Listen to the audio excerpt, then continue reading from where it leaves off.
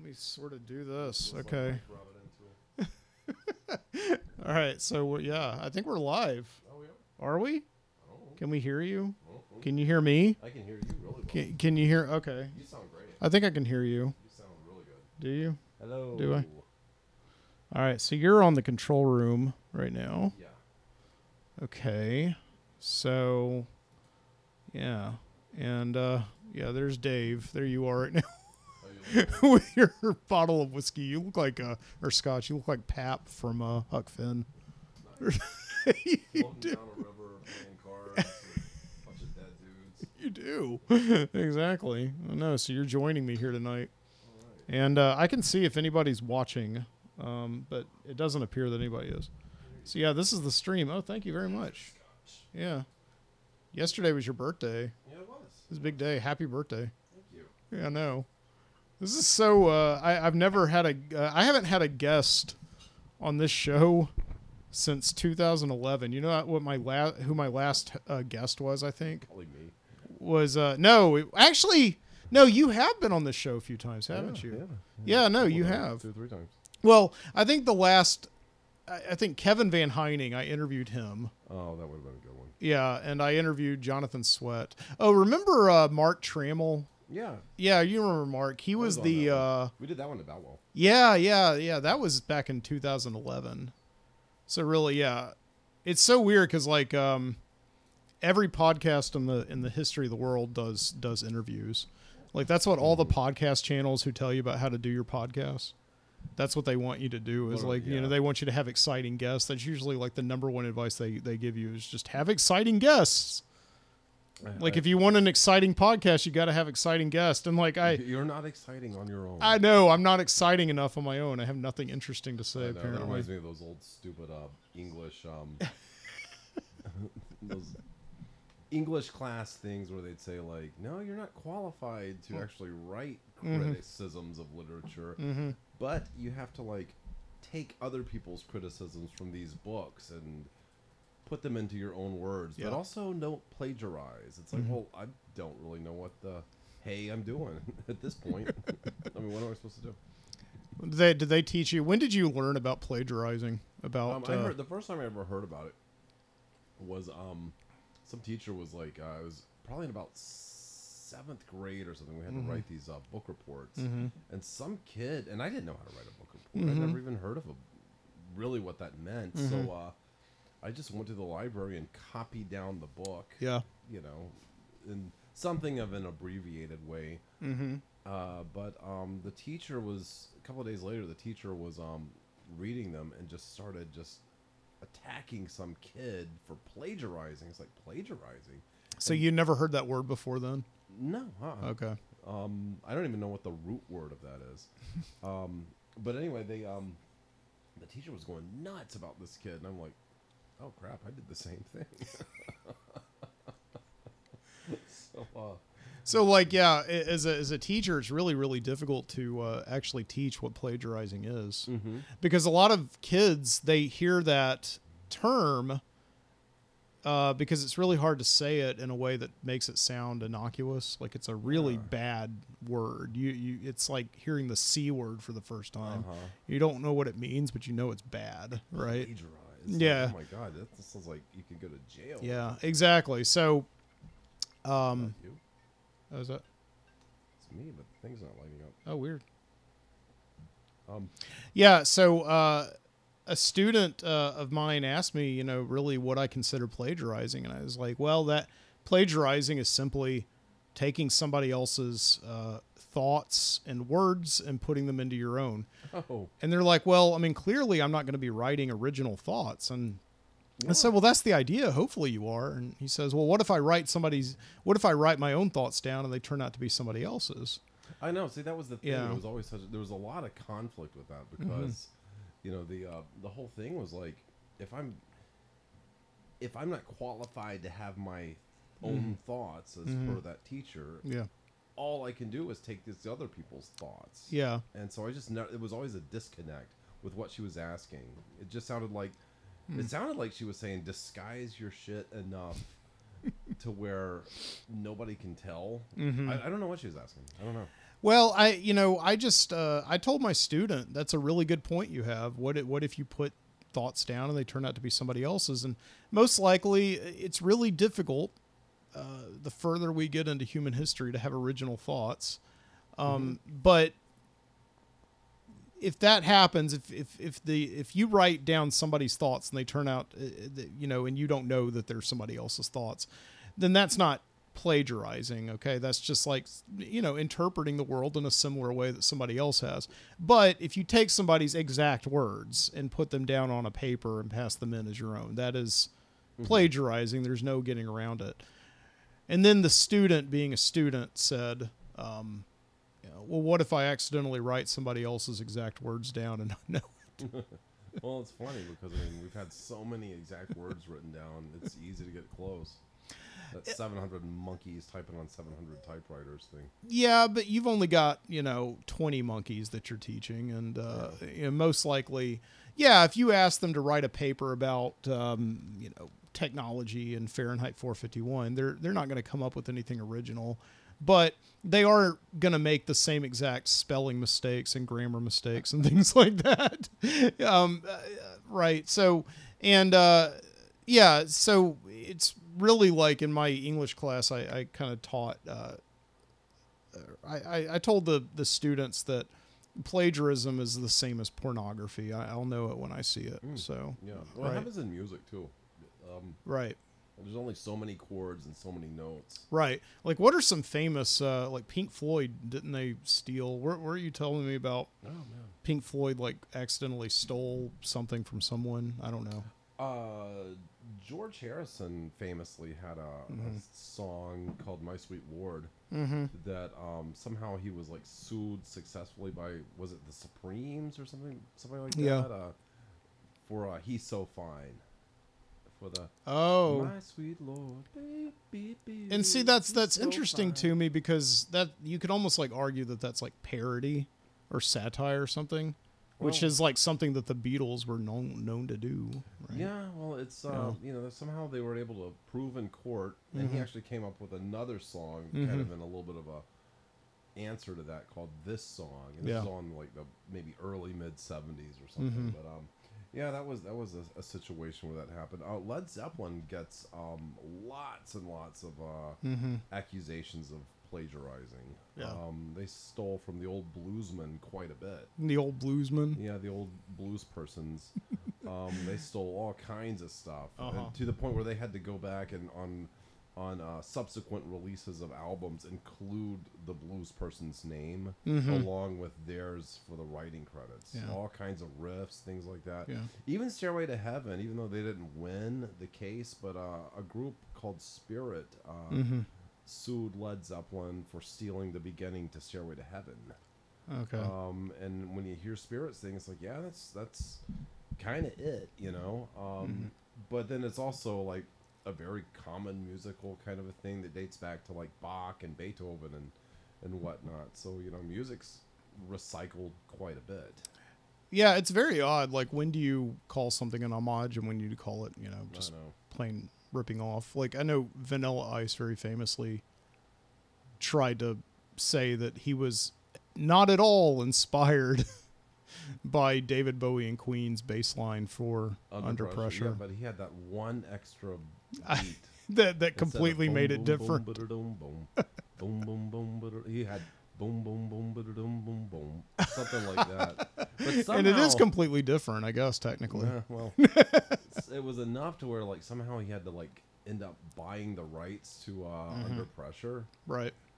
Oh, did he really? I didn't know that. But and I'm not sure the whole story, but boo hoo hoo. Now I own the rights to Queen's Under Pressure. So he must actually have made a pretty good living off it, because that song has been used in countless movie trailers, commercials. Yeah. I mean, people know Under Pressure a lot more than they did when Vanilla Ice, I think, probably released that song. Because, I know that Under Pressure wasn't really necessarily an obscure song, but it wasn't played like on the radio, and it wasn't a big like radio hit. And then and then around the early 2000s, it started to be used in everything. It was like Baba O'Reilly by The Who. It was just used in like commercials, movie trailers, and it suddenly became like very overplayed. Yeah. You know, yeah. Like a lot of classic rock. On their greatest hits. What, Bob O'Reilly? No, Under Pressure. Oh, was Under on Pressure, Queen's greatest hits. Yeah. And it's one of those ones where Queen's a really awesome greatest hits band, but a deep dive into Queen can be trying. Yeah, I kind of feel like Queen is one of those bands that everybody like sort of knows, like 10 songs. When they're on, they're on. Well, it's like Creedence Clearwater Revival. It's the same exact thing. Yeah.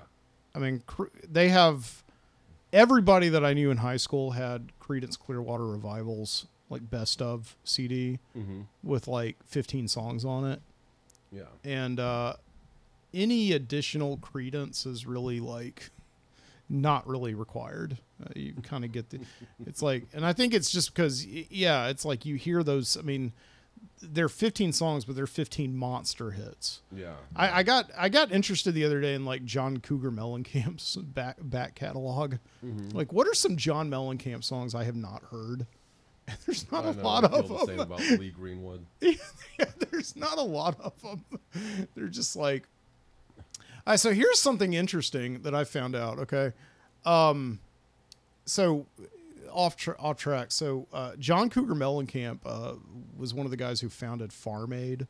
Yeah. Like back in the mid '90s. So I think 1990. Even mid '80s. Mid '80s. Farm Aid, I think they had like Farm Aid and Live Aid. I think those were like those are like the same time. Kind of maybe 85, 86. Okay, explain to me how this makes sense. The Jerry Lewis Telethon. One show, one year made $60 million. The Jerry Lewis Telethon, $60 million, one telethon. I was looking on Wikipedia the other day. It said that since Farm Aid's first show, I guess this must have been in the mid 80s, all the way up until 2023, and they do this like every year. It's raised $60 million. $60 million in like 40 years. Wow. Versus like $60 million for one Jerry Lewis telethon. Yeah, my guess is country musicians do a lot of coke.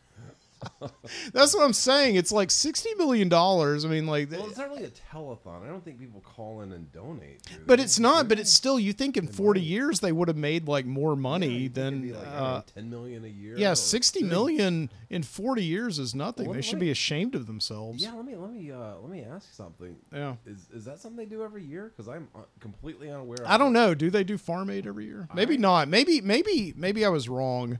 I only remember it like when I was a tiny little kid. Sort of being it became like really cool for all the rock and roll guys to get together and have some kind of cause, like feeding African kids or stop it, or having Hands Across America and things like that. This will be a good time to test the browser here. Okay.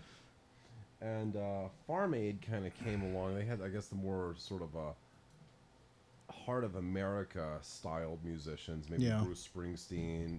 John Cougar Mellencamp was like prime material for that. So they still do Farm Aid. Yeah, this year it's really September 23rd, 2023. So it's coming up. Who's all in it now? I don't know. That's Willie Nelson. Oh my God! It's in Nobleville, Indiana, because John Cougar Mellencamp lives in Indiana. Yeah, he was always famously from Indiana. Yeah. I the lineup. No idea. This used to be big news. Like a big new. Also, a shuttle launch was big. I know it would be like them having a Live Aid every year. Okay, so Willie Nelson and family, Neil Young, John Mellencamp, Dave Matthews. Ooh, I know who's not going to be there. Who? we lost. Jimmy Buffett. Jimmy Buffett. Yeah.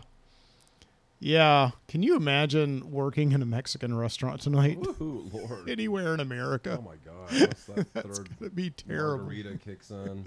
No. Oh my God. It would be like all the Cinco de Mayos from the last 8 years put together. Okay. So I can't say I know another Jimmy Buffett song. So there's Margaritaville, there's Cheeseburger in Paradise. Oh, okay. That's Um, it's 5 o'clock somewhere. Is that a Jimmy Buffett song, or is that just a quote he has? I don't know. Because he has like a lot of quotes. Oh, he does. Yeah. So how much has Farm Aid made over the years? Mike's looking on the internet. Farm Aid. Kinda look for some They can stats. see it. Oh yeah, look Yeah. at that. I mean, nobody's watching, but it's okay. That's all right. Okay, look at this. Since 1985, Farm Aid has raised more than $70 million. That's all. Like, charity's charity, but that's kind of ridiculous. That's not a lot of money at all. Yeah. I mean, you think since, and assuming they've done it every year, Yeah. you think it'd be at least 10 million a year. Yeah, I know. And I mean, like, that's what I'm saying is that, like, I heard a statistic the other day that, like, in one Jerry Lewis telethon, he used to do those telethons were for kids with muscular dystrophy.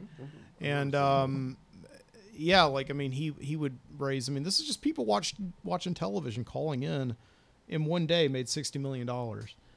And over the course of 40 years, since 1985, where's all that money going? Because I know that they charge tickets. A lot of people pay to go to this thing. Who goes to it? I'm not sure. People call in. You can donate on the website and all that stuff. Like, the money has got to be going, I guess, to pay for the musicians who you would think would not take the money. They would do it for free. Like, that's what happened with Live Aid. Nobody made any money from Live I Aid. think it would be like maybe we'll pay your travel and expenses and maybe Right. a little bit of a love offering Yeah. or something. But I don't know. Yeah. But I just thought that was a like an offensively paltry sum of money. It is. I'd like to imagine all the farmers kind of lined up in their overalls, saying with their hats in their hands, saying, Where's our money? "Thank you, Willie. It's gonna help." Thank you, Mr. Mellencamp. Thanks, Mr. Mellencamp. I need new tires. Yeah, I heard an interview that John Mellencamp did like a couple weeks ago with Bill Maher. And John Mellencamp made Bill Maher seem like Santa Claus, like have the positivity of Santa Claus. John Mellencamp is probably the most cynical person I've ever heard. Really? He literally said that, like, he doesn't believe that anything at all that the government says. And Bill Maher is just like, well, wait a second. Oh my Lord. He's like, Bill Maher's argument is that, like, 90% of the government is like pencil pushing nerds that just sit behind desks in cubicles and they eat bad pizza and they just crunch numbers all day long. Yeah. And like, so the government, it's impossible for them to, like, I mean, they probably lie and they probably, like, smudge the facts sometimes, but generally with, like, things like, highway death statistics, like the amount of people that died on the highways last Labor Day and things like that. The government compiles all that data, and it's probably they're not lying to you about that. And John Cougar Mellencamp's like, no, they're lying to you about that. Yeah, it was really, yeah. But I looked up John Cougar Mellencamp, and the guy is like 70 years old. He's been married or been in relationships like 8 or 9 times. He's got like 5 kids, which is fine. I mean, it's normal to have 5 children. But, but he lives on a 70-acre estate in Indiana, Oh my God. completely blocked off from all of humanity. Like, he never really sees the normal world at all. But he sings about it a lot. So There was a he was a voice back in the day. I mean, He was. kind of had a sort of a prideful outlook about the Yeah. positivity in America. I hate that it's turned into such a yeah. such a negative kind of a cynicism. Well, he told the story that Barack Obama asked him to play. Like, he played at Barack Obama's inauguration back in 2008, and a couple years later, Barack Obama's president for a couple of years, and he asked John Cougar Mellencamp to play at some campaign rally that he's having for like 2012. Mellencamp refuses because he says that Barack Obama is not liberal enough. Oh my God. Yeah, I know. It's like, apparently, like, John Cougar Mellencamp is like left of Stalin. Um, that's like that was kind of amazing to me. But anyway, Yeah. Yeah. Such a cool vibe, you know.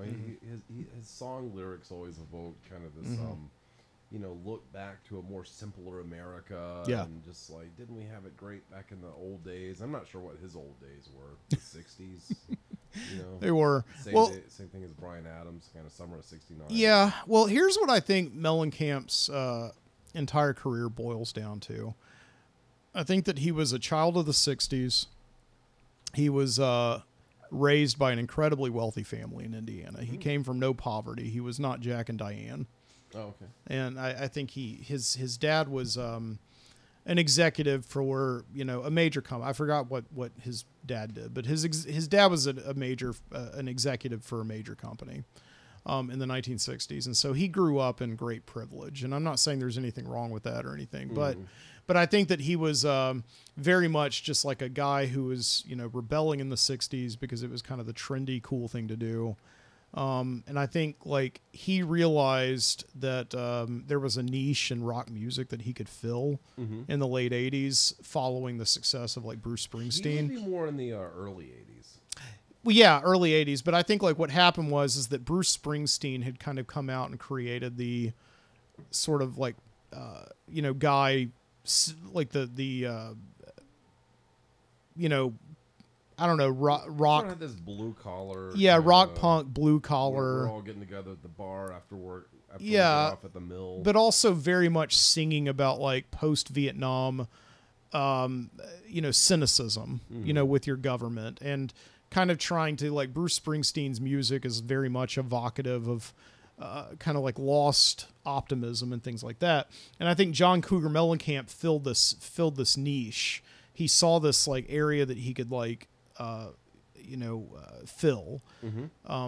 He was like, I'm gonna kind of appeal to people who like Bruce Springsteen, but I'm gonna give people a little bit more hope.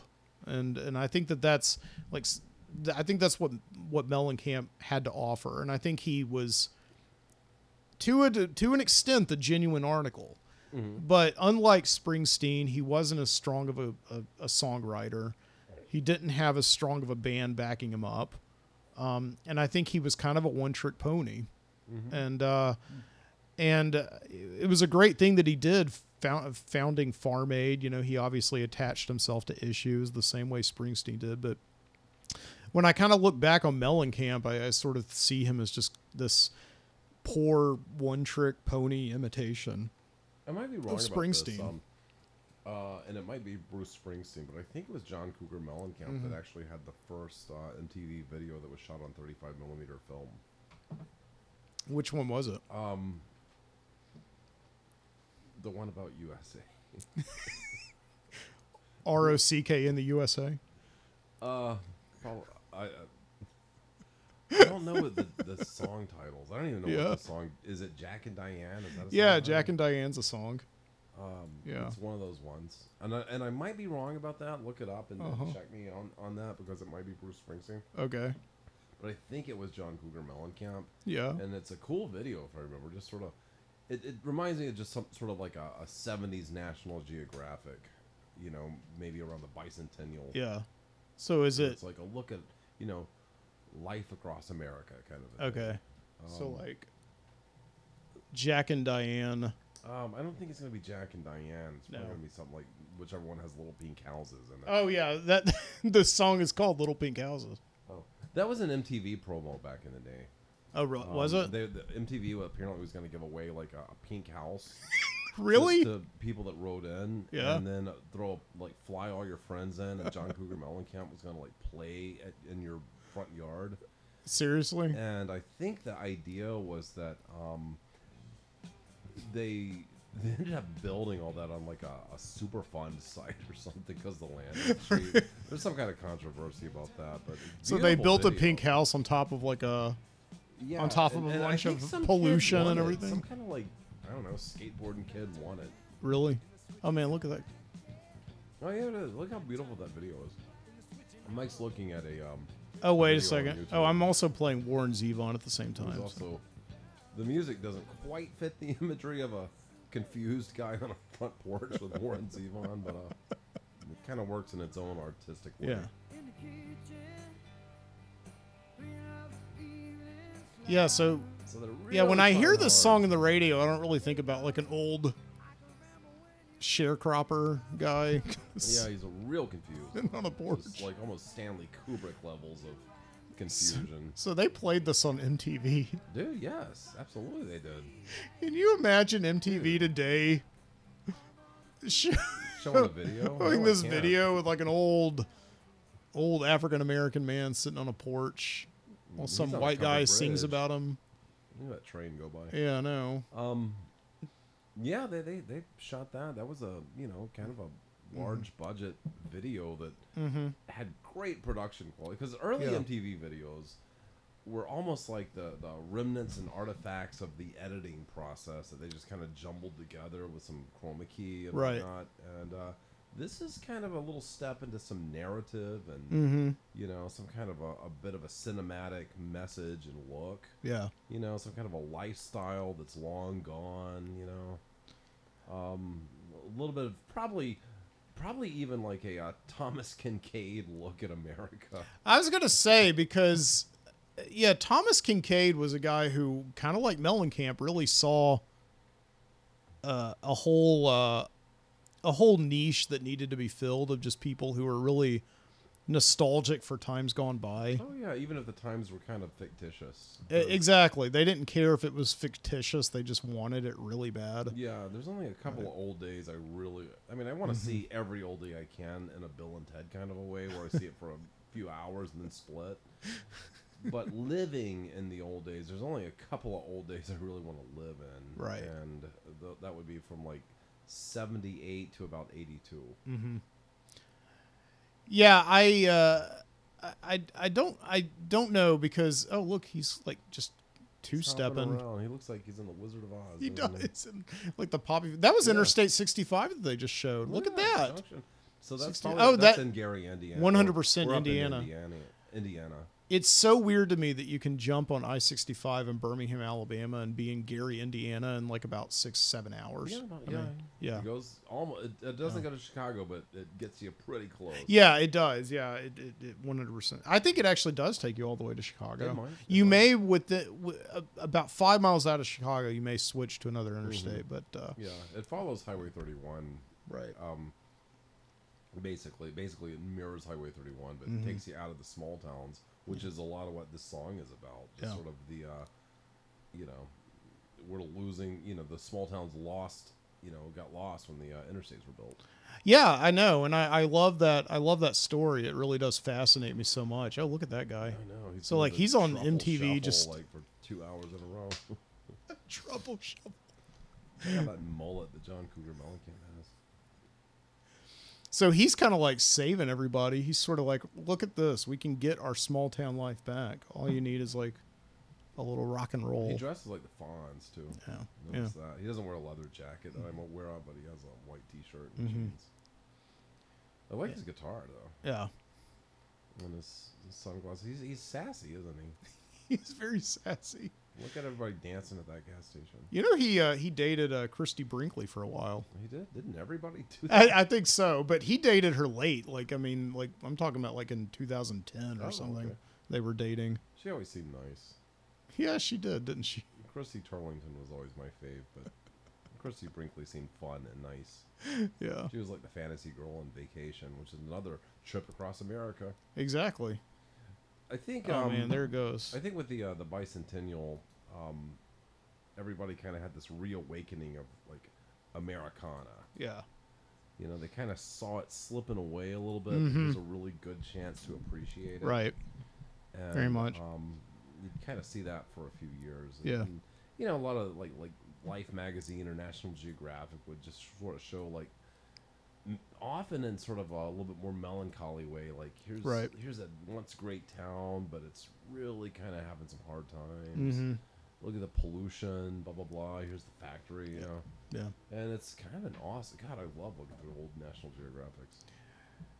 So Paul McRae Hey, is Paul. watching us right now. I like Paul. Yeah, he was commenting on the video we were watching Oh, just really? now. Has he seen it? Was he familiar with it?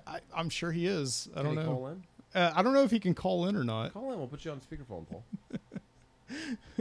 He said Dave would have been totally into Bob's Beauties in the glory days of The Price is Right. Oh, they were a little too much for me, but I know what he's talking about. I know what he's talking about. Didn't he like sleep with some of Bob's Beauties? Probably. I met Vanna White once at the World of Wheels. Oh, was she super nice to you? She was nice. I mean, she was as nice as somebody can just kind of be to a little kid, in a line to get Vanna White's autograph. But she autographed a little thing that was some kind of like vitamin supplement or something. really? That she was also kind of. So it was a little advertisement sort of thing that she autographed. I probably still have it someplace. Mm-hmm.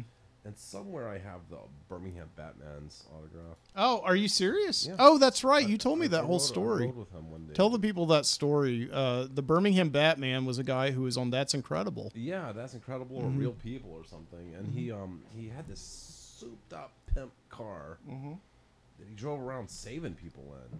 He would, like, if you were broken down on the side of the road in Birmingham and he saw you, he'd pull over and give you a ride, give you drinks. He had a drink machine that had Shastas in it, and so he'd give you a drink and cool you off and get you where you're going. But the car was like this tripped out thing. I remember there was a Atari in it and a megaphone and all kinds of stuff. Yeah, like big. There was like a home stereo kind of just ramrodded into the console. And one day I was in Homewood with my buddy Eric Thomas. We were in 6th grade, and he pulled into the. We'd seen him several times around town. We're like, "Oh my god, look at that car!" Because we'd never seen art cars like that before. But we saw him pull into the gas station. His name was Willie. Yeah, yeah, Willie, not Loman, but no. But we ran over to him and I was familiar enough with him, and he's a friendly guy, and I'd seen him on TV, and so we said, "Hey, how are you?" And he said, "Hey," and it's like, "Can we ride around in the car?" And so he rode us around the block, and we were a block away from our house, so we pulled in front. The thing had like sirens and lights, so of course everybody in the neighborhood came out when he pulled up, because we'd jump in strangers' cars to ride around, of course. And so all the parents were sending their kids away in this car. A man just pulled up and just in his Batmobile and just said, "Hop on in, kids." That's what we said. Can we jump in with you? and so he rode all of us around. Tim Rocks, Sean, Elizabeth, and me, and Eric Thomas. So we all just rode in. I sat in the front seat and I talked through the megaphone. And he ended up. He gave us all like signed autograph things with a bunch. They were just Xeroxes with some photos and a bunch of typed out facts about him. Like the Birmingham Batman car has this, and just all that kind of stuff. And he signed it for us and took off. It's almost like meeting the Lone Ranger, and he gives you a silver bullet. But so we I took that autograph to school the next day to prove that I rode with the Batman. Wow. And he ended up, I don't know, 6 months, a year later, he ended up dying in his garage. Yeah, I think it was. He left his car running. I don't think it was a suicide. It kind of did sound like a suicide, yeah, because the story that I heard is that he was, I think it's on the Birmingham Wiki. I think it just basically says he was found dead in his garage. Yeah, where the engine was running and the fumes overcame him. Right. There's a That's Incredible piece on it. Yeah, I know. I'm putting that on right now, actually. Oh, okay. So, yeah, here's the That's Incredible piece. Yeah, this is a really big deal. And the funny thing about the Birmingham Batman's cars is it's got all these stickers on it that tells you about all the chicks he picked up. And they're like, one sweet chocolate Yolanda and stuff like that. There's like tons of them on there. Like the Velvet Machine Wanda or whatever, D. Well, he's kind of a randy fellow too. So yeah, when I was like a kid, I really wanted to be Batman, and I just thought it would be so cool to just kind of run around like Batman and solve crimes. And I never really understood the sort of underlying idea of Batman, of the actual value he could give you, other than just being like a good moral person. But what Batman tries to teach you is like financial advice, really. Like that's what the comics are about. Like It's like, yeah, save up money and you can be like Bruce Wayne and you can have all this freedom to do whatever you want to do. Oh, okay. So Bruce Wayne is kind of like a prototypical Dave Ramsey. Oh, interesting. Yeah. That's about the most unique, unplagiarized take I've ever heard. I could write a paper about it. But like, yeah, but what Look, that's I-65. I know it is. Yeah, but what he's really teaching That's you where though. that Eddie Murphy head was photographed right around there. But yeah, what Birmingham Batman is so cool about is like this is how you become Batman when you're an adult. You just, ride around and help people. Mm-hmm. And just, give them some gas and He was awesome. He rode around with extra gas and jumper cables and like a tire pump and also like an Atari and a cooler and a big stereo and a PA and siren. It makes me so sad that that the Birmingham Batmobile died with him, because this would be such an amazing thing to just be preserved. I think it was preserved. Oh, what? Where? It was at the fairgrounds for forever, and I have pictures of it. Oh, I remember. But then they you, moved it okay. to Old Car Heaven, where I'm not sure where it is now, but I think it's still at Old Car Heaven. Old Car Heaven, like the bar? Yeah, it's a bar down by the railroad tracks. It's not still there. I thought, did that place close down? Is it still there? I'm sure this vehicle exists. This Okay. vehicle does not has Yeah. not been lost. Now, I actually did some work with that guy, the guy that's on TV right now. Frank Day? He called me about shooting something, and Brian shot it for me. Uh-huh. It was something like, and this was like maybe 6-7 years ago. Yeah. And I didn't know anything about him, but so we shot the piece. It was a little corporate film thing, and later I was watching this, and it's like, wait a minute, is that him? Because I saw him in the piece that I was editing, and so I emailed him. It's like, hey, I was watching this weird question, but he was like, yeah, that's me. That was my family. He worked. We loved him. He worked at our company. And it was like, well, that's kind of cool, because I told a little story to him, and it was just kind of a cool little thing that, just the weirdness of this crazy city. Man. Wayne Cox, do you know him? No, but I bet I know somebody that does. Where is Fire Station number 7? Where is that? I don't know. My granddad was in the ones in Ensley, which I think was 16. But, It's so crazy, because there has been so little. I know where that is. That's at Green Springs. That's Green Springs Yeah. Avenue. Yeah, there is. I used to live right over there. There is so little video that exists of Birmingham on a national scale. But You know what I mean? But there is some if you were to watch like Stay Hungry. Yeah, well, that's or what I'm saying. something There's that. like Stay Hungry. Paul said, okay, and I knew that this was right. So Old Car Heaven is now Ghost Train. Okay. I thought so, because I actually went to Ghost Train the other night, and I remember I was thinking about Old Car Heaven, but I never went to Old Car Heaven. Yeah, we went to the But I kind of knew an idea of where it was. So, yeah. And I never go to bars and breweries in Birmingham. Yeah, so it's hard. except when I'm like, just with friends playing trivia and things like that, but which happens very rarely. But yeah, so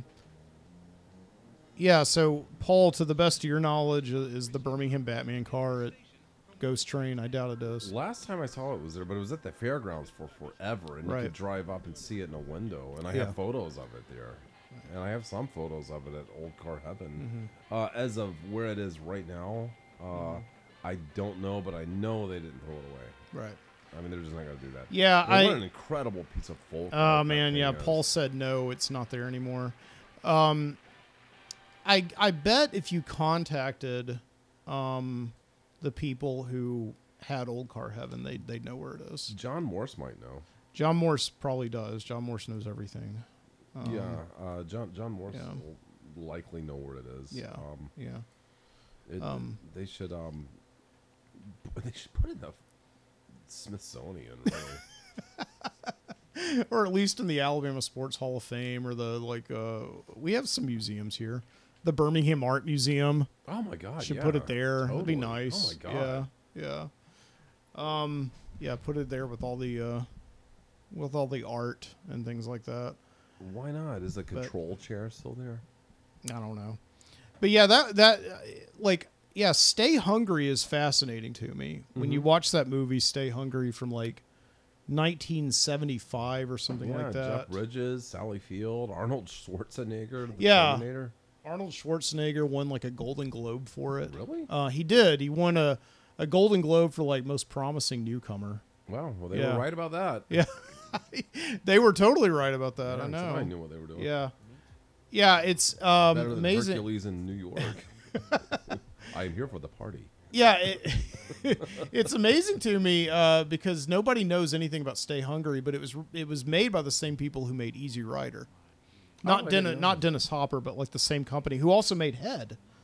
I As love a matter of Head. fact, did you know that? I didn't know that. Yeah, it was the same company that made Well, Head. Jack Nicholson Yeah. had a big part in Head, and he was an Easy Rider. Right. So, Yeah. But it's made by oh gosh, what was the name of the company? Head. I can't remember, but yeah, it was like Bob Rafelson directed it. He was the same guy who directed like 5 Easy Pieces with Nicholson. And Stay Hungry was kind of the movie that ruined the company. Really? So this is it was That's that big old house up a on, movie that they wanted to make, and it That just Star Wars font. but they made it from a novel, and it just turned out to be a gigantic flop because nobody wants to see a movie about weightlifters in Birmingham, Alabama. But yeah, it had Jeff Bridges right after he was off of like Thunderbolt and Lightfoot.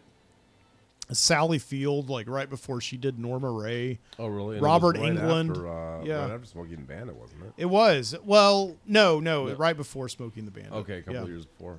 Yeah. When was it? 73? Oh, God, no, like 75. Okay, Smokey and the Bandit was like, what, 78? 77. Okay. Or was it? No. It was late 70s. Yeah. But anyway, yeah, it's a fascinating movie because it's like Birmingham, like there's the Mountain Brook Country Club. Yeah, and they use that house over on Jemison Parkway or whatever. Yeah. That big sort of Mount Vernon looking house that's Right. over there. And when like they go downtown, you actually see people walking around downtown Birmingham. Yeah, and you see those awesome like orange and silver buses that they had.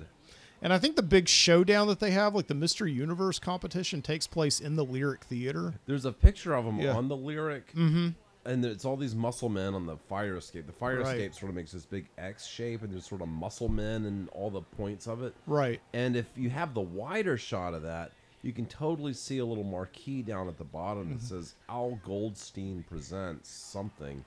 And Al Goldstein was Yeah. a porn producer. And he also published Screw magazine. Right. And so it's like, oh, so the Lyric was a porn theater that they just kind of gloss over in the whole Yeah. history of the Lyric.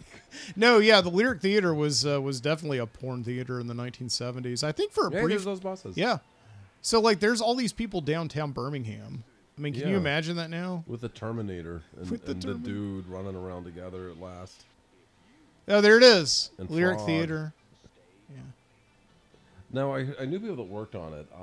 Oh, do you? And they would, like, oh man, what's her name? I'll think of it a little bit.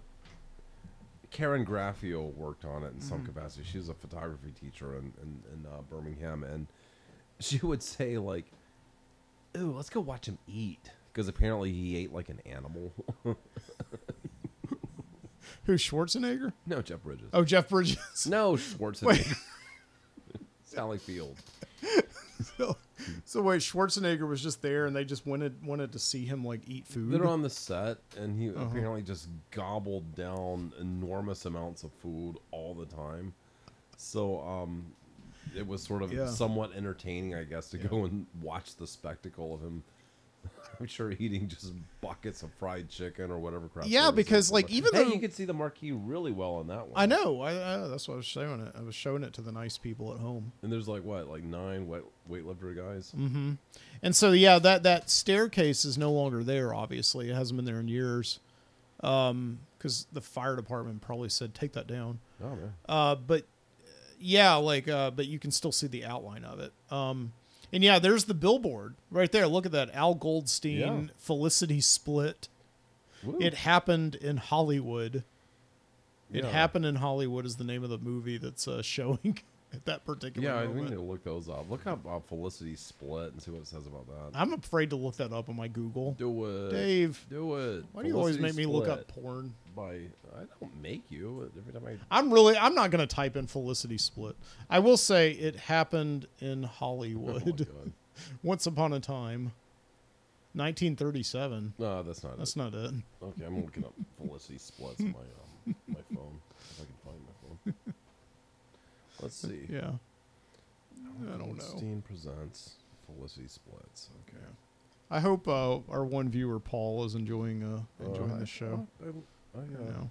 So yeah, while Dave is looking up Felicity Split, I'll just let Paul know and anybody else who may be watching this in the future that I had a plan to do a podcast tonight, and I was totally ready for that plan, and then Dave came over, Oh my goodness. and we decided to hook up, and we've been talking now for about an hour Oh man. live, and yeah, my plan was to go live and do a live show at 10 o'clock. So I just decided to go ahead and just like let Dave talk, and Oh my goodness. we'll just see where it goes. I mean, it's just kind of, relaxed, and I do have plans to do formal shows from here on out. Okay, so yeah, go ahead. Felicity Split Yeah. decided to make a career in the porno movie business.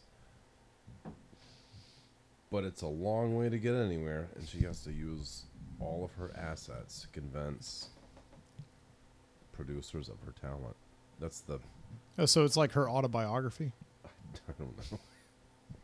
Actually, it's I don't know what all this is. That might be it happened in Hollywood. I'm not sure what all this It is. about. It is just so incredibly mind-boggling that Birmingham in the 1970s would have been like just any other city in the entire country with a porno theater in the middle of downtown. I mean, every We had, like, city was 3 like I'm that, aware of. huh? We had 3 that I'm aware of. Yeah, We had like- the Screening Room, the Lyric at some point, Yeah. and the Jupiter Theater, which I always love that name. Yeah. Jupiter Theater. It's just amazing because like the way that cities in America define themselves, like in the 1970s, they all seem to be following the lead of like New York, where you would just have this formerly bustling downtown that has just completely given itself over to the adult film industry. Yes. And Birmingham was no different. I mean, you'd think in the South it would have been different, but it wasn't. I mean, they just, and I don't know. Like, and then by the time I was actually coming downtown, which would have been like beginning in the late 1980s, mid to late 1980s, because my dad worked downtown Birmingham, all of that was gone. The Lyric Theater wasn't even a porno theater anymore. It was just completely closed. Just gone, yeah.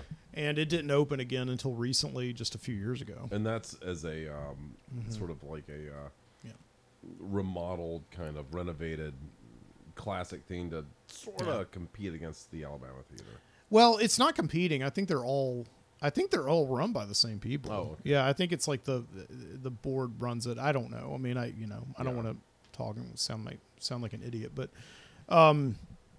no, like I mean, I know that they opened up the Lyric Theater to kind of there was a big nonprofit restoration project that went into opening it back up, and they did an amazing job. I remember going there with Jessica back in 2010, in the summer of 2010, and you could just go to the Alabama Theater and you could talk to somebody there, and they would actually walk you across the street and let you walk through the Lyric Theater. Yeah, I remember doing that a couple of times. Yeah, and so it was the restoration was led by the same people. Yeah, I remember Glennie Brock. Brock had a Yeah. lot to do with that. Right. I've kicked myself because they offered me all the voice of the theater sound systems. Yeah. And I just did not have a place to keep speaker cabinets as big as this room at the time. Yeah. But it's like, oh man, I wish I could have. I wish I would have just said, do it. Just do it. Yeah. Make it happen. Yeah. Because that would be great to have all that electro voice kind of equipment. Have you been to any shows at the Lyric Theater? Yeah, we since had they to opened it up? record a thing one time. We had to record this gigantic choir and orchestra one night, and I've never been to a show, but I've had to like deal with shows there a couple of times. But Oh, what you mean, like like technical, Yeah. like shoot it or Yeah, something. But yeah. I've never like gone in that I'm aware of Yeah. and just watched a show. I The thought way it they was. do at the Alabama. I thought it was crazy because I was I was at driving by the Lyric Theater one night about a year or so ago, and the marquee on the sign said like an evening of John Denver. Oh, And so I guess it was like a John Denver tribute concert or whatever. But they had like 5 or 6 police cars outside, and they were like they had those metal detectors. They were like going searching everybody coming into the theater.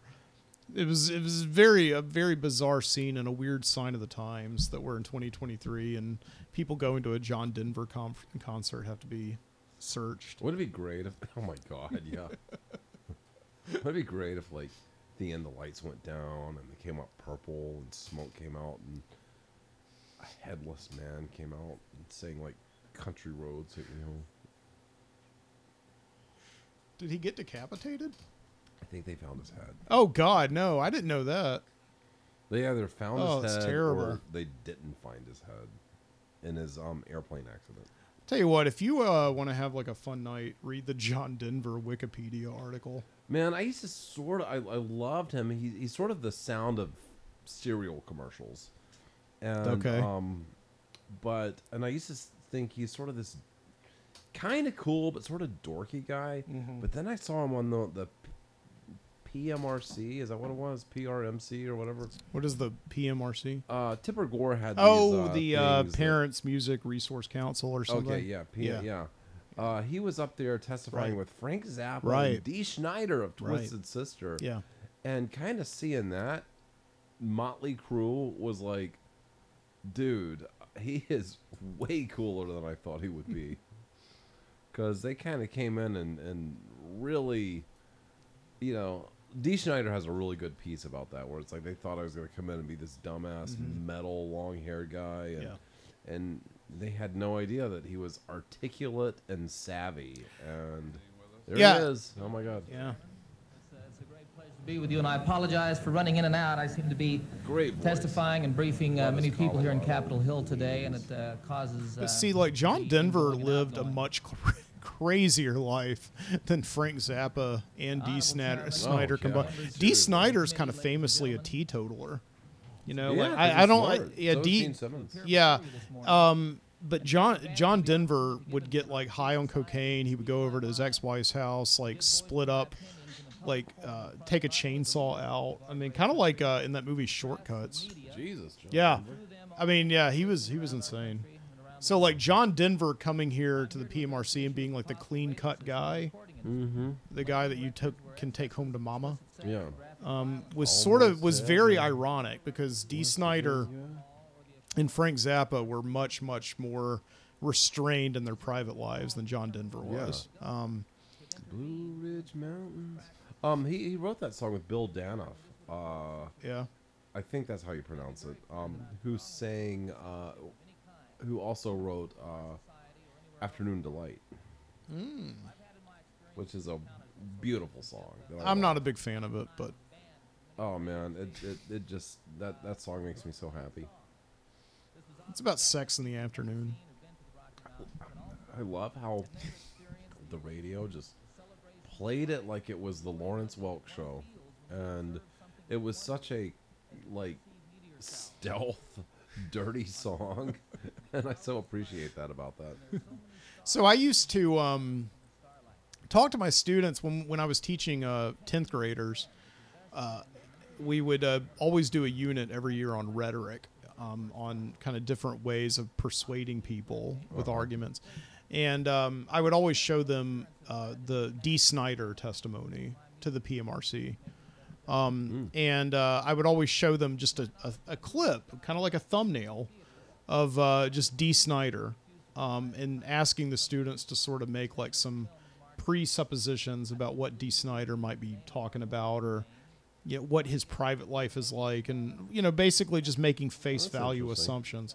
Yeah, it's sort of like that old Yeah. Reddit thing of like first impressions. Exactly. And then I would ask them, I would play the Dee Snider testimony. And man, the students were so incredibly captivating. If you've ever watched that testimony from beginning to end, the argument that he makes is just so fascinating. And he's talking about, like, he kind of goes through each one of Tipper Gore's complaints about his music, saying that it, like, glorifies Satanism and like eating children and all that Eating stuff. children. Exactly. And then at one He point, holds a big bone on the Yeah. album cover, but I don't think it's a children's bone. but at then one point, D. Snyder sort of says like, all of this is meant to be a satirization of cartoon violence.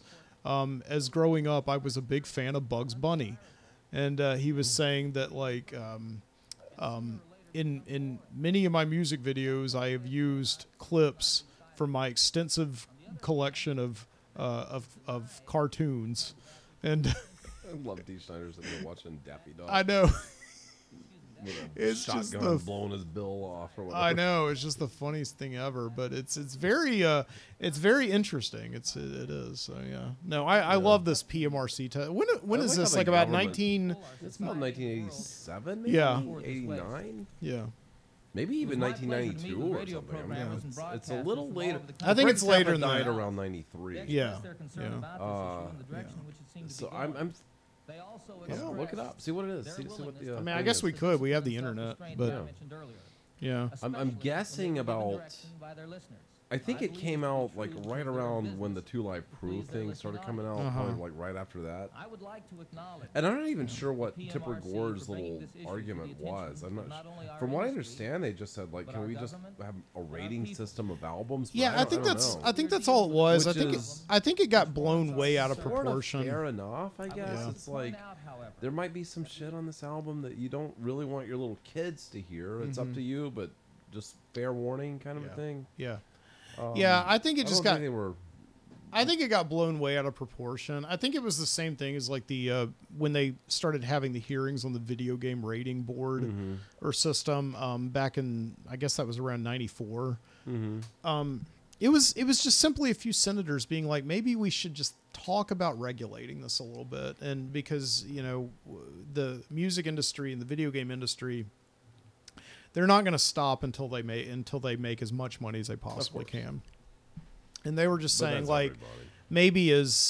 maybe as Democrats, because that's what Democrats do, they sort of think about how government might solve the problem. They step in and they just said, maybe we should regulate this. And the music industry, just like the video game industry, reached a deal with them. And they said, well, why don't please just let us try regulating ourselves. And that's what happened. And it's been fantastic ever since. I mean, honestly, the music industry and the video game industry have done amazing jobs of policing themselves. I may be wrong, but as far as I know, I haven't heard any complaints. Yeah, I know. So I mean, it's as like far there as I haven't been know, any you can- complaints. You can do anything you want. Right. I've heard things that's like. Yeah. Remember when people would push boundaries and it would be like shocking and be like, oh my god. I know. And When's I the think last time somebody like really pushed a boundary? Sometimes in commercials and things, you can really see people. I haven't seen it in a while, but you could tell that they're like really trying to push buttons with something. Yeah. It might be like, maybe a commercial that has like an interracial couple. It's like, ooh, but also nobody cares anymore. Yeah. That's like super innocent. I mean, that's yeah. But sometimes Like, you there's can just not. see I it. mean, when I was growing up, I remember two specific instances just with television that were really big. There was the first gay kiss ever shown on television. That was on Spin City in the year like 1996. And then there was Ellen coming out of the closet, which would have been like 97 or 98. all I hear is Yeah. is Gomer Pyle going, surprise, surprise, surprise. So was everybody at home watching that and be like, No, oh my God. you couldn't go home. You had to go down to the Civic Center to watch it. Oh, yeah. Oh, are you serious? Yeah, Wait, what? because Wait. Birmingham's like, we're not going to show that satanic devil gay crap. Wait a second. Wait, go back on No, this. it's when. Are you saying whenever Goober was on the Andy Griffith Show? No, Okay. when Ellen had the big coming out thing. Oh, right. You Okay. like all the TV stations said we're not going to show this. Okay. And I thought you so- were talking about Goober being like, No, to go down to the Civic Center to watch the Andy Griffith Show. Okay. No, okay. no. Okay, sorry. That's just like Ellen coming out. Okay. It's Yeah. like, oh, did she? So,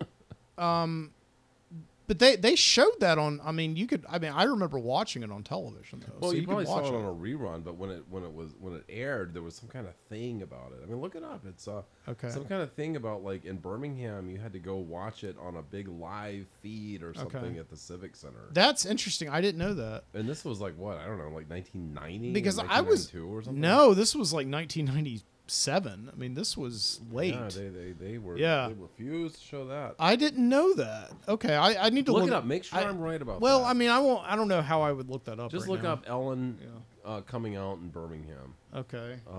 Just see if there's. I'm pretty sure it was that one. I didn't watch the show, but I just that's sort of Yeah, one of I those didn't things. watch the show when it was on. Okay. So here's an article on AL.com from like 2011. On this day in 1997, Ellen DeGeneres was preparing to hit the big 4-0, along with starring on her own sitcom Ellen. For months leading up to the epic episode, DeGeneres thwarted attempts to get her to divulge information regarding both her own sexuality, all that stuff.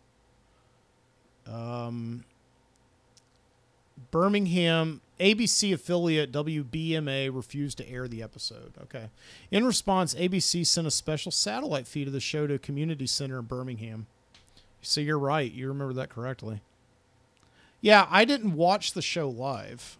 Because you couldn't. But yeah, I mean, I 'Cause you didn't go wasn't. down to I the never Civic watched Center the or show. whatever. That's the thing. I Yeah. never watched Ellen. Apparently, it and- was like a big deal. Like Yeah. a whole bunch of people went. But Yeah, that's really interesting because I do remember all the fanfare around it. Like I remember watching that show Access Hollywood, and they were sort of talking. They had sent camera crews because in Los Angeles there were like really big watch parties. Like people renting out theaters to watch the episode, and yeah. the name of the episode was called the Puppy episode. That was the whole thing, and Laura Dern guest stars on it. I guess as her friend, who's sort of and yeah, like it's weird because that was like a huge show, a really huge ratings grabber, and then the show for some reason ended like a few months later. And I don't know if it was just because of all the backlash or because the show really wasn't that good to begin with. Yeah. But I don't know. Sometimes big sort Yeah. of stunt episodes can Yeah. kind of just sort of, well, that was cool, and then you sort of just don't Yeah. have much. It's kind of like, is that or jumping whatever. the shark or what? But yeah, ever since that episode, and of course, Ellen recovered so well. Of course, she Yeah, had a show and everything. she had a talk show for something like 20 years, and then I heard she was mean. well, yeah, and then she got oddly canceled for being mean, like rumors that she was mean to some staff members, which is like, Yeah, all kinds of things, but yeah. you I don't know. it's the weirdest thing. Okay. Oh, Paul just came up with an excellent comment. Oh, what did he say? He said, even in 2019, PBS in Alabama refused to show an episode of Arthur in the 22nd season due to a gay teacher being played by Jane Lynch. Wow. So Jane Lynch, the actress. She's in like in all the Christopher Guest movies and things like that. Okay. Yeah, but anyway, she's gay, but I thought Arthur was a cartoon. Arthur is a cartoon. It's like So a I guess little- she like a voiced rabbit the- thing or something. He's like an anteater Like or a a goat or mole. something? He's a mole. That was like a goat or a rabbit or something. I Like think that. he's a rabbit. What is he? Is he a rabbit? What animal is Arthur? That's a really good trivia question. I have no idea. Because there's sort of at one point this trend. I think it started with was it dog? He's an anteater. What was that show that came on? It was a cartoon that came on before Harriet the Spy from Nickelodeon, and Harriet the Spy wasn't a television show. no, it was a movie. Yeah, it was a movie. But if you saw the movie, which I always liked that book, so I saw the movie. yeah. A cartoon for a Nickelodeon show because Nickelodeon produced Harriet the Spy, and they had this cartoon and it was like not dog but something like that. Yeah. And anyway, it started sort of this trend of like Aardvark. everybody's like, oh, okay, that makes sense. Yeah. Everybody's like different, like this guy's blue, this guy's yellow, this guy's pink, this guy's green, that kind of a thing. And I always thought that was kind of a strange sort of Yeah, thing. that was Nickelodeon's way of teaching kids about racial diversity, Okay. is by having all the characters be different Yeah, what was it? colors. Wasn't I don't Yeah, think it was Doug. It was like yeah. I'll think of it. There was a mean girl. There was a mean girl, and Yeah. anyway, beautiful, Well, beautiful cartoon though. Well, yeah. I mean, The Simpsons is the same way, but yeah, the Doug show, like Roger Klotz was always mean, and I think he was green. Mm-hmm. I think he was a green character. Yeah. Yeah. But yeah, Paul says that Arthur is a show about an aardvark. Okay, that makes sense. I do remember something about Okay. that now. But that's fascinating. So is even in 2019 PBS, like the one blue dot among all of the red programming in Alabama, Yeah, seriously. refused to show. I mean, I guess they just had outrage from parents groups and things like that, but I don't know. It's just so weird. I just feel like I wonder if there's some kind of weird like bylaw and a grant somebody wrote saying I'll leave you like $2 million, but you better not ever show that thing, or you have to forfeit it sevenfold. I don't know. I think I don't know. Who knows? Yeah. Yeah, I think it's interesting because not having children, I think that we're sort of past everything. Thank you. I think that we're Yeah. sort of past And plus we're past just being so offended and all weathered to that. everything. We're But- just it's like Yeah. there was a time where like what was a big deal television history, Mike and Carol Brady sleep in the same bed.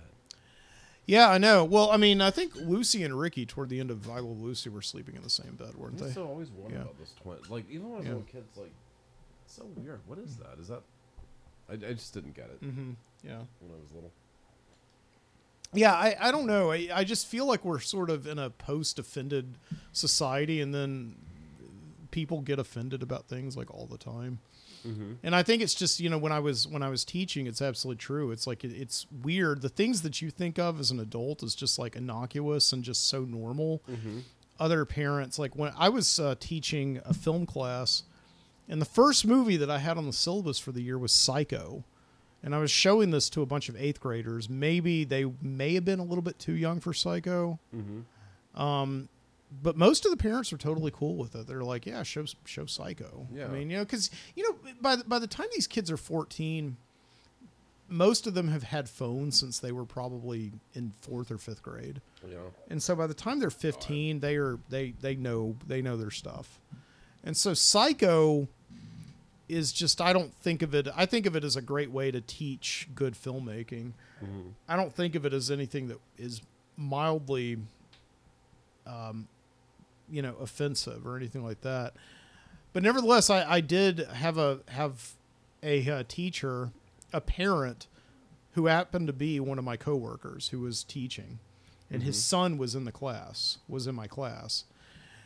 And he said, I know you want to show Psycho, and I think that's a good idea, but maybe my son isn't ready for it. Could you possibly show him something else? And it was a totally legitimate concern that he had. I mean, I was like, I saw Psycho for the first time when I was 14, so when I was in the 8th grade, and I didn't think anything of it.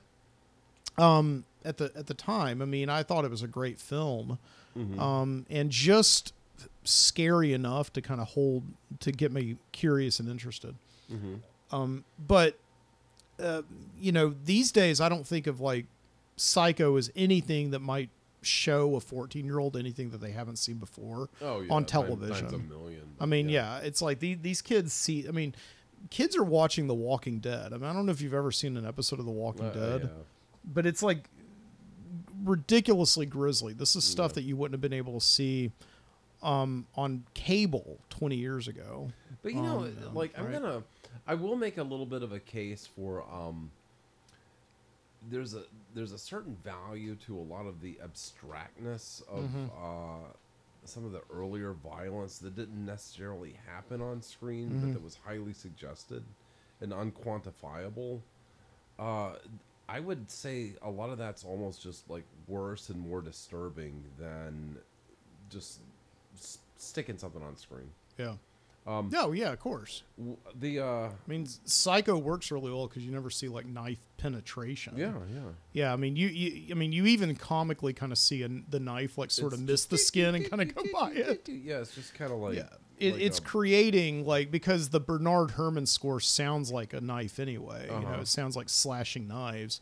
You just sort of like, your mind psychologically puts it together that it's a lot more scary than it really is. Yeah, there was a episode of a comic book called Two Fisted Tales, and it had these two dudes in the jungle, and they were these army guys that I guess they got parachuted down or something like that. But anyway, they got caught by some jungle tribe. Yeah. And they were held prisoner in this like tent thing, and they took one out, and they just tortured him all night. And the dude just sat in the tent, and all he heard was like, "Whoa!" You know, and he just had to sit there, and they never showed what they were doing. You just saw him, just like his eyes, just and just saw the letters, "Wow!" You know, the whole time for panel after panel, and you're like, what in the world are they doing to him? And the whole thing was like, he just has to sit there and saying, "Oh my God, I'm next," and that's like way worse than being able to see it and quantify what's going on. You know, there's no quantification. It's just that's like the Deer Hunter. I mean, that's exactly what happens in the Deer Hunter. Because if you remember that scene where they're playing Russian roulette. Yeah, There's a scene where, like, you know, Robert De Niro and like John Savage and all them, they're like in the cage, and all they hear is just like terrible screams and the occasional they probably gunshot. Stole it from Two Fisted Tales. Yeah.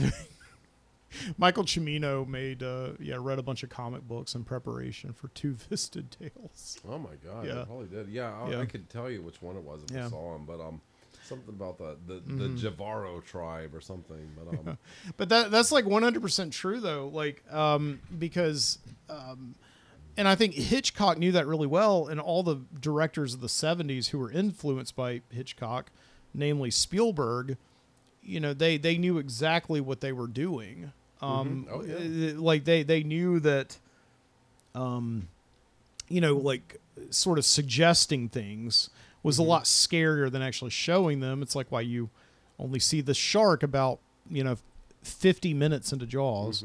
And I sort of, we were watching, you know, Boogie Nights the other night, and I was sort of like, you know, Dirk Diggler's, you know, penis is kind of like the shark in Jaws, where everybody's constantly sort of reacting to it and hearing about it. Oh my God. And then by the end of the movie, it's been built up so much, and it's kind of like, there it is. there Just right there. Did you look at it? Because we'll hold on to it for another 2 minutes. Exactly. So, like, I have this total belief that the director of Boogie Nights was influenced by Jaws. He was like, let's take that shark and make it a penis. 5.5 tons of them. You're going to need a bigger vagina. Thanks. I can no longer play this for my high school film Oh, students. you can make it go away. Yeah. Yeah, the pumpkin spice pallies, which is Jason and Alex and me. We were talking about. I want to be a part of this group. You have to get an iPhone because that's how you have to talk. Do we really want to be like separating ourselves by technology like well, we don't, but the technology separates itself. Whatever. But we'll figure it out. But Okay. anyway, we were talking about the Toxic Avenger, and it wasn't even like the awfulness of what was on screen that we were talking about. We were talking about like we were all just affected about how just mean and cruel everybody was. Yeah. You know, the violence on screen was, you know, it was a lot, and it was kind of shocking and all, but just the attitudes of it, just being everybody was just acting ugly all the time. Beyond what you ever saw. And I sort of saw that, and that's what disturbed us the most when we saw it when we were little kids. And Toxic Avenger is probably one of the most whitewashed properties I've ever seen in my entire life. When all those Meaning little it became kids like a Saturday morning cartoon show and all kids that. are like watching that, it's like, oh look, there's movies. Yeah. Let's go see this. Mom and Dad, of course you can get that, honey. That's We love why- that cartoon. That's why I never got into those trauma movies. Yeah, I because never did because they either. are so mean and bitter and just- cynical, and yeah, there's they're no just room awful. for like happiness in them, and they're just like, you know what, if you're happy in this world, then you die, and And, you know, and like, hey, yeah, can you make yeah. somebody else's life even more miserable? Some miserable creature, can you make it worse for them? No. That's your motivation. So yeah, Yeah. it's Melvin the mop boy. He works at the gym, and everybody's just ugly. But when I saw Yeah. the Good, the Bad, and the Ugly when I was in 4th grade yeah, on TV, I was just struck by how cruel everybody was. Just cruel and brutal. yeah. Like, oh, here's the guy that just walks in, massacres a whole family, and leaves the mom just in the desert. And But then it's not goes and like- kills the guy that hired him. Yeah, but it's not like scene after scene after scene. It's like There's some niceness. there are is characters some- in that movie and in The Good, the Bad, and the Ugly that are 100% redeemable. Like, at the end of the day, like Blondie, all he wants is the money. Tuco, all he wants is the money. So for Angel Eyes. But There were, Blondie you're right. and Tuco still form this relationship of understanding where even if they're going to be kind of ruthless with each other, there's still like a humanity between Well, them. that was kind of the thing that we were Yeah. talking about. We were sort of talking about, like, there's those little bits that all these just brutal people are trying to maybe even hide or obscure. Mm-hmm. Like, the whole idea, like, Tuco's proudly talking about how his brother so warmly received him and Mm-hmm. blah, blah, blah. But really they were fighting, and Blondie saw that. Mm-hmm. And, the whole time they're riding away from the place, Tuco's like, yeah, my brother, he always loves to see me, blah, blah, blah. And Blondie's just like, you could just tell it's like, yeah, I saw what happened. But you know what? I'm not even going to bring it up. And it's like, after a good meal, there's nothing like a good cigar. And then you hear, dun, dun, dun, dun, and they just, the stagecoach takes off, and they're gone. They're off furthering, and it's like, oh my God, that is incredible. Yeah. And I mean, just yeah, it's an incredible movie. Yeah, even like Angel Eyes, like Yeah. when Angel Eyes, like, no, I'm not gonna do what we did to Tuco. Would you talk? No, probably not. Yeah. I know he would. You're wondering, like, would he have made a square deal? He did always keep his promises. If he and Blondie said, okay, we're going together. I know the name of the thing. Tuco told you the name of the grave, blah blah blah, or whatever. Or Tuco told you the name of the cemetery. I know the name of the grave. Let's go. Would they be square with each other? They might. I don't know. It's hard to tell. No, I think like I think at the end of the day, like Blondie would have had compassion for Tuco. I think he would have did. shared with him in the money. He did But I share thi- it with them in the money. Well, yeah, technically, but he also kind of like ties his hands up. Well, and- he shot him down. Yeah. Tuco will get out, but he also, in a weird mechanical way, kind of made it a little bit of a delay because he knew that Tuco was probably kind of dangerous. Yeah. And just, Tuco, there's your share, man, fair and square. I'm going to be away from you when you get it because, Right. you're going to want mine or something. Yeah, it was very, very smart on Blondie. Like he valued him as a human being, but he didn't trust him He as didn't a human kill him. being. He could have Yeah. Totally could have killed him, Yeah. but he didn't. Yeah, The Good, the Bad, and the Ugly is a great movie. I don't know if I would say it remotely in the same breath, in the same sentence, maybe not even in the same lifetime as The Toxic Avenger. Well, But we started we somehow lumped them into the same category. Well, there's just a I'm not lot sure. of ugliness in each of them, but Yeah.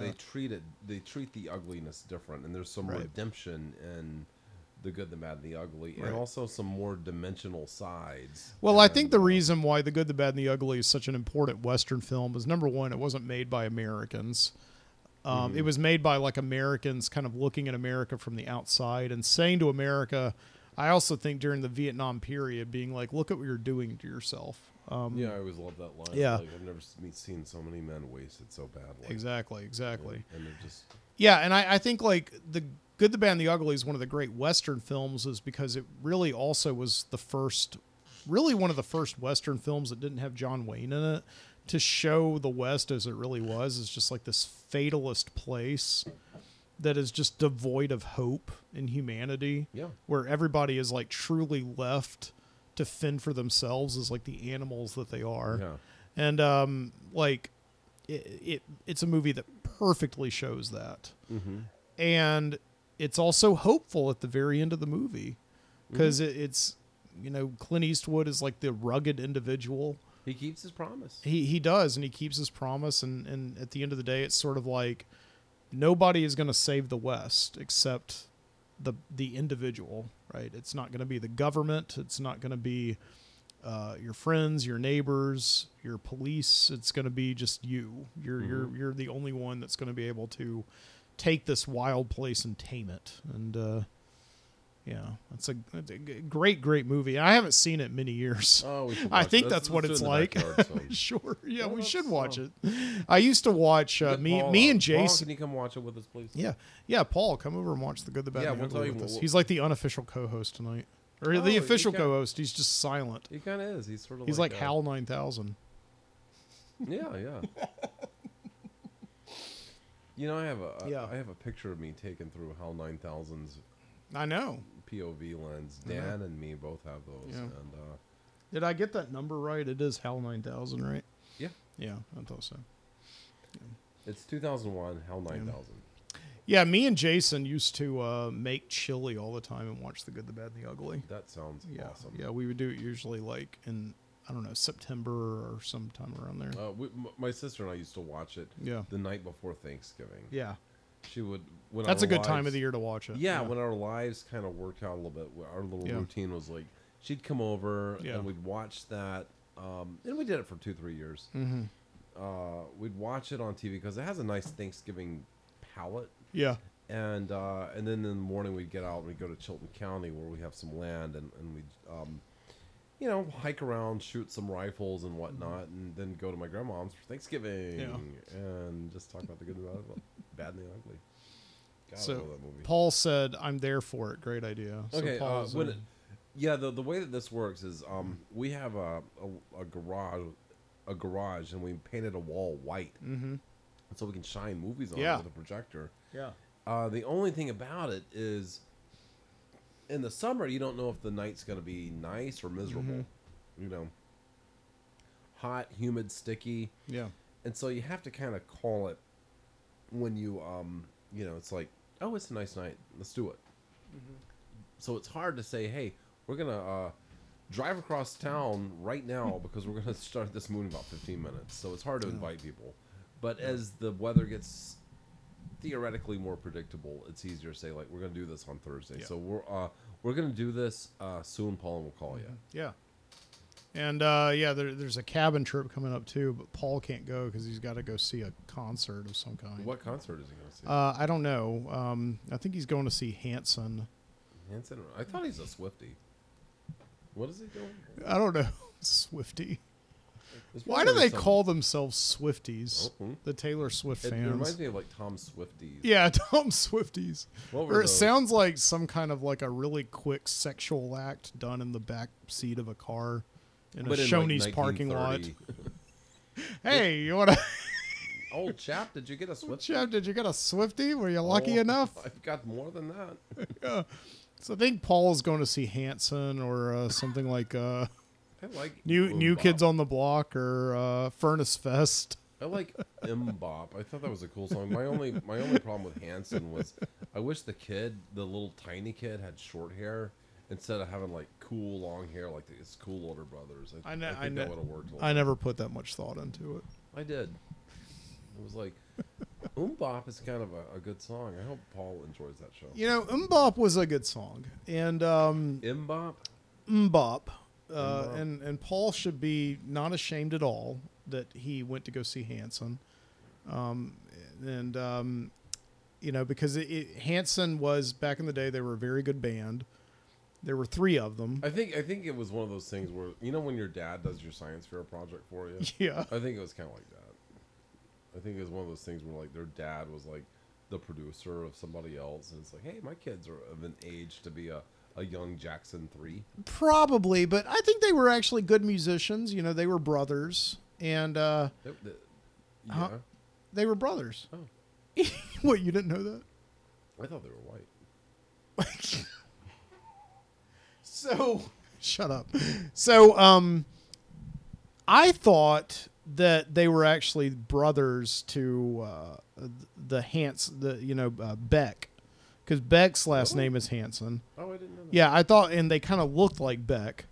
I don't know. So I thought that Beck was off producing like weird I feel alternative rock music, and Hansen was off doing like mbop. I feel like I would know Yeah. that if that was true. It's not true, but Okay. it seemed so true. And like that's the thing, is that in 1996, really before it was easy to go on the internet and verify these things, you had no idea. So you really basically only could go on what others told you and what you yourself believed. So this is what I'm wondering, because this is kind of what I do on my podcast, is I kind of wonder things. I like ask myself these big cultural questions at 11 o'clock at night, and then I don't answer them because they're how are we living in what they call a post-fact society, where we don't believe anything that anybody tells us, even though we've never at any point in human history had more access to knowledge than we do right now. Yet in 1996, That's a funny thing. in 1996, you just took you did, if somebody told you that Beck was Hansen's brother, you would be like, I don't think that's true, and you would just be okay with that fact, you know. Well, But yeah, like I think these days, like anybody could tell you anything at all, and you would go to Google and immediately verify it. one thing that I've been fascinated by, well, it's because we all have the same tools now. There's an interesting book by John Stossel, who I think worked for like 2020 or something. Yeah, he was the guy that got slapped He by got that slapped wrestler. by a wrestler. He had Yeah. all kinds of sort Yeah. of expose journalism that Yeah. I always appreciated. But he would talk about, sort of situations like that where, nightly news used to be a very, like hallowed ground. It's like, okay, even though this channel has news, it's gonna shift gears a little bit and be very unbiased. And at some point, somebody learned, like, why do we have to be unbiased? And I'd say that was probably like late 90s. Mm-hmm. And you started getting kind of these more fringe newses, like Yeah. look at that guy. Fringe news, or like, Rush Limbaugh was probably a big deal with that, because my parents listened to that all day, and all I heard just suddenly in my life, I just always heard, and then the Clintons, blah blah blah, and just heard that for like 4 freaking hours a day. Mm-hmm. And you're like, just, it was just it was different, but I also didn't really know that it was different. Oh, there he goes. He's about to get hit. Now, I heard, there's a little story behind that. I heard his boss or whatever said, like, there's going to be this dude talking to you. It's going to mess up the whole deal. Mm-hmm. So let him have it, is Yeah. what I heard. I don't know if that's true or not. Well, anyway, when the internet first started becoming like a ubiquitous thing and something that people, normal people started seeing and could get their home, it was very interesting to look at the marketing. There was even some with like some of the people from Friends in it, like Jennifer Aniston, where they're like, the internet can do that? Yes, and more, kind of a thing. Yeah, that was the Windows 95 video with Jennifer Aniston and Matthew Perry. Yeah. I've shown that on the show before. Okay. And talked about it, yeah. Yeah, well, anyway, it was just sort of, there was this great hope that, like, finally, enlightenment. But it's funny how it's our Tower of Babel now. 100%. Like, Yeah. The Tower of Babel is the most, I tried to read the Bible. I got about 20 pages in before giving up. But the thing about it is like all the really important Bible stories are in the first 20 pages. There's a lot of cool stuff going on, yeah. I know. The Tower of Babel is in Genesis, and it is. It's all about how. I can't reach it. Oh, you can't reach it. Okay. I'm having to. And, All right. there we go. But yeah, the Tower of Babel is people wanting to get closer to God, and so they build a big tower and try to get to the heavens, and God strikes them down by making them all speak different languages, and that's like the destruction of society. And That's exactly what the internet is. Yeah, that the internet makes everybody speak different languages. yeah. Yeah, if you can't understand the language that people are speaking, then you go to a place that does, and so And that's your echo chamber. 100%. And that's the thing. Like in 1996, when somebody told me that Beck was related to the Hanson brothers, and I was like, that's weird. They're all making completely different music. How could they possibly be related? I guess they must be. I don't know. Somebody told me, right? And so there was no way. I didn't think about going onto the internet to verify this information. I just kind of relied on my friend, because the thing about it is we all were speaking the same exact language as each other, right? And I had no reason to know who Hanson was, except that my sister was in the house with me. Okay, so my sister was a really big fan of Hanson, and I didn't listen to any of their music voluntarily, but it was just always in the house. But Mbop's is as catchy of a song as it could be. Yeah, it was a very catchy song. But anyway, I mean, I don't know. I just I remember wondering aloud in church one day, I wonder if they're related. Aloud in church? Yeah. I wonder if Beck and Hanson are related. Did you shout it out? I did. And Lord, somebody said, yeah, they must be. And that was the day that the Mississippi squirrel went berserk in the town of Pascagoula. Where Jimmy Buffett is from. All right, so we got to go pretty soon, okay? But we will talk about Jimmy Buffett, okay?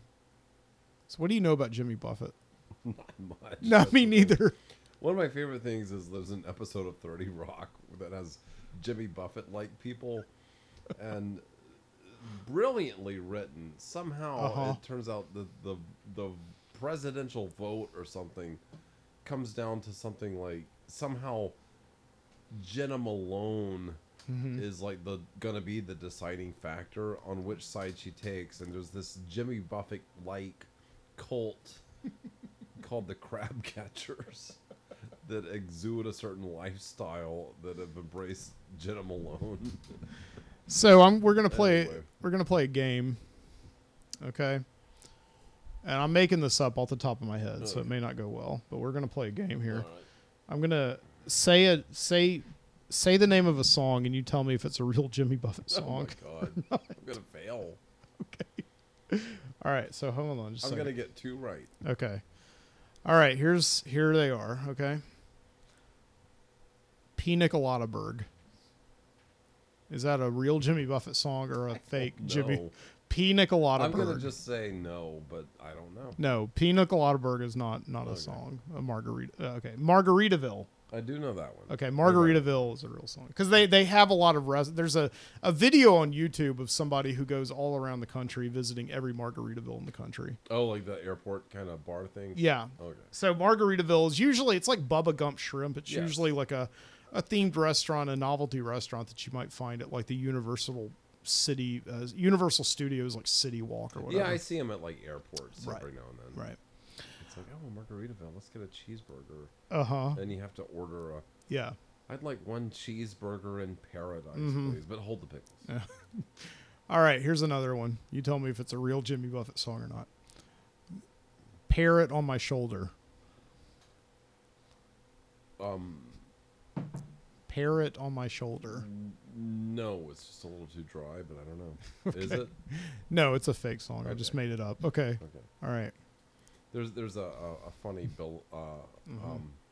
Penn and Teller thing about parrots on shoulders. Okay. All right, here's another one. All right, ready? Okay. A pirate looks at 40. That might be real. That is real. Huh? Live at the Record Plant, 1974. Okay. Well, that's Yeah. That could be a bootleg. Okay, really. All right. Okay, here's another one. Boss thinks I'm wasted. That sounds real. And, Yeah. and if it's not real, You should so write that song. Boss thinks I'm wasted. Boss thinks I'm wasted. He don't know what I tasted, but I can tell you right now it was good. All right, that is not a real Jimmy Buffett It song. should I just be made a it real up. Mike Booty song. It should be a Mike Booty song. Okay. You know what? I saw a Yeah. I saw a little video on the internet Yeah. called "Boss Thinks I'm Wasted." There was this teacher. Oh my was- gosh, that was the most tragic thing I've ever It seen. reminded me of Mike, A And- teacher shows up drunk for the first day of school. and the boss thinks she was wasted. Okay. So they got the cops come in, and they're like, "So what you drinking?" Nothing. And boy, does it go downhill from there. All right, here's another one. Okay, are you ready? Good hesitations. Good. Hesitate. That sounds. Good hesitations. That's so fucked up. That sounds real. It's fake. I just made Oh. it up. I just made it up. All right, you're doing terrible at this, but No, I'm no, doing really I'm- well I'm- at creating fake Jimmy Buffett songs. I'm half and half, but you're a great AI for I should be. Jimmy Buffett songs. But Boss Thinks I'm Wasted is Uh-huh. awesome. Okay, so Paul just said a really good Jimmy Buffett song that wasn't a Jimmy Buffett song is "Escape," the Pina Colada song. Wait a That was minute. who was that? Warren, I can't remember. No, is that Barry Manilow? No, it's not Barry Manilow. It's Did he have a piano- Rupert Holmes. Rupert Holmes is the one who Is that the one sang. that's like, "Do you like pina colada?" If you Is that like the one? Pina Colada That's not Barry Manilow. or getting caught in the rain. No, that's not. Oh, No. All right. Okay, let's do one more. Let's do the one imagery of Margaritaville is more. Yeah. so wonderful. You know what's awesome about it? It's not a good time. No. And that's what I like about it. There's conflict in Margaritaville. And we were sort of talking a lot. We were sitting in the spa today. We got massages today. And Happy endings. and I wish. But there was a we were reading magazines. I was sort of sitting in the little foyer area, holding room, reading magazines, and just looking at everybody smiling. This is my house, blah blah blah, and just thinking like, I hate magazines. I hate magazine articles. Nobody has conflict. Nobody has trials. I mean, they might. They'd be like, well, we just couldn't figure out a color. You know, they're basically like what they called on the internet about 10 years ago, white people problems. Yeah. And What just- magazines were you reading again? Just like there was some kind of thing about like Homewood Living or something. Oh, well, you're reading the wrong magazines. Well, I mean, Yeah. granted, it wasn't like a national magazine. It was just sort of like a local thing. Yeah. But it's, I mean, do people like magazine articles? Not that I know of. You always hear about people writing freelance for magazines. Uh-huh. Like a lot of like authors, that's kind of how they make their day-to-day living, is just by publishing magazine articles.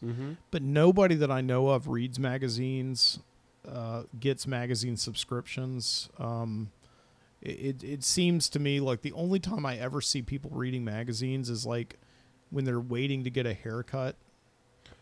Yeah, but it's like when I look at them and Yeah. just kind of peruse through the articles or whatever, there's just like, well, it was a struggle to buy the house, and we had to like really watch our finances, but we got a good deal with the bank, and we bought the house of our dreams, and it's just sort of like, there's no like, oh my God, we lived on the street, we lost a kid to disease while we saved up. You know, there's no good story.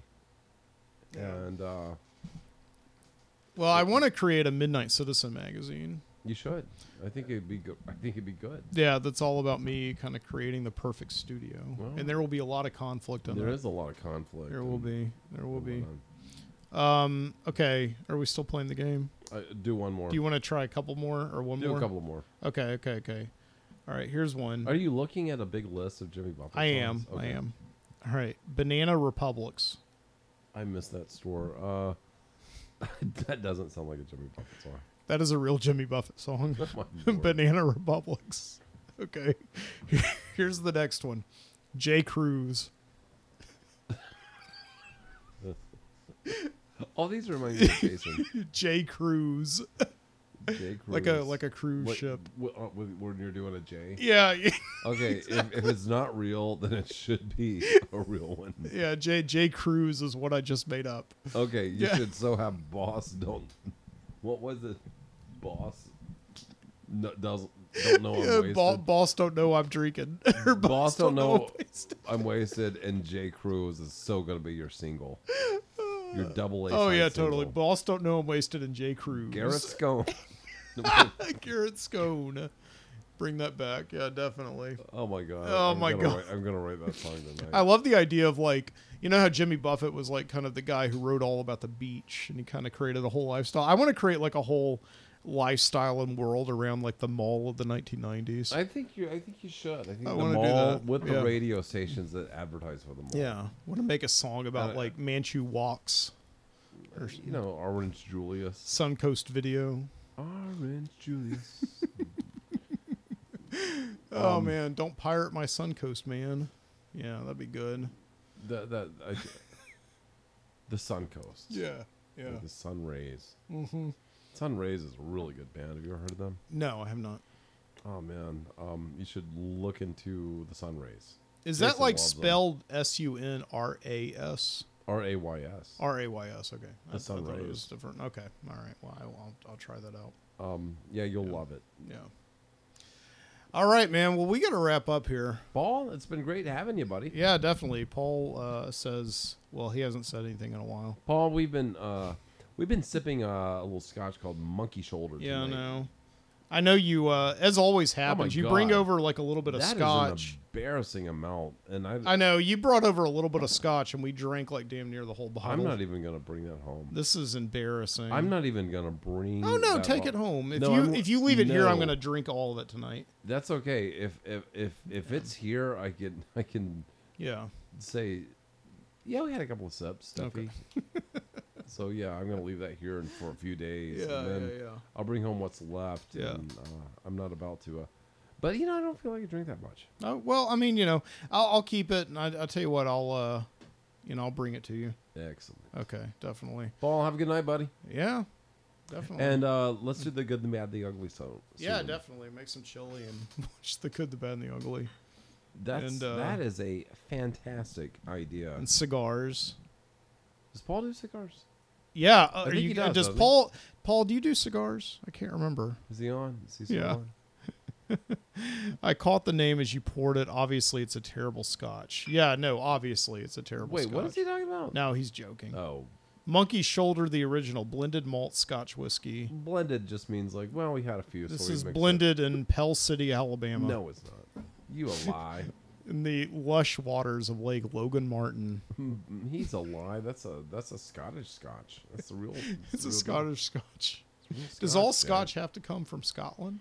I don't know, but Is that a law? Just like all bourbon? bourbon has to come from Kentucky? I don't know. Yeah. That's something I wouldn't mind looking into.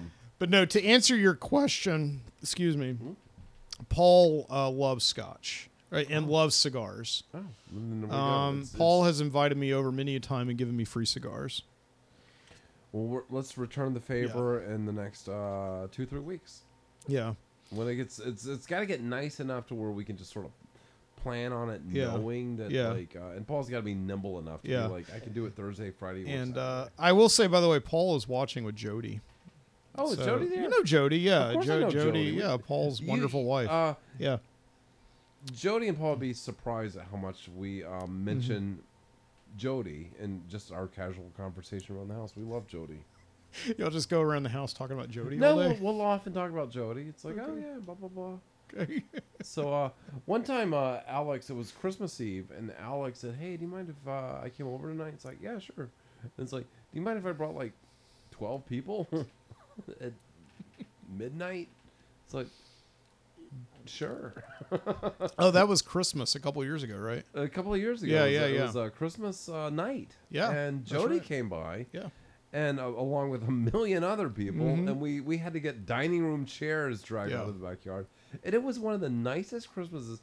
And I kick myself for Stephanie just not being around to enjoy one of the first kind of backyard nights. Yeah. with a massive crowd, and Jody was there just being charming and sweet. Yeah, that was a fantastic night. I remember that incredibly well. Oh, that was such a good time. Yeah, I mean, I think I got home at like 3:30. Yeah, we did Yeah, stay up till something about like 3 that, or 4 in the morning, and Yeah. I was when Alex called, like I don't know, around 11 or Yeah. 11:30.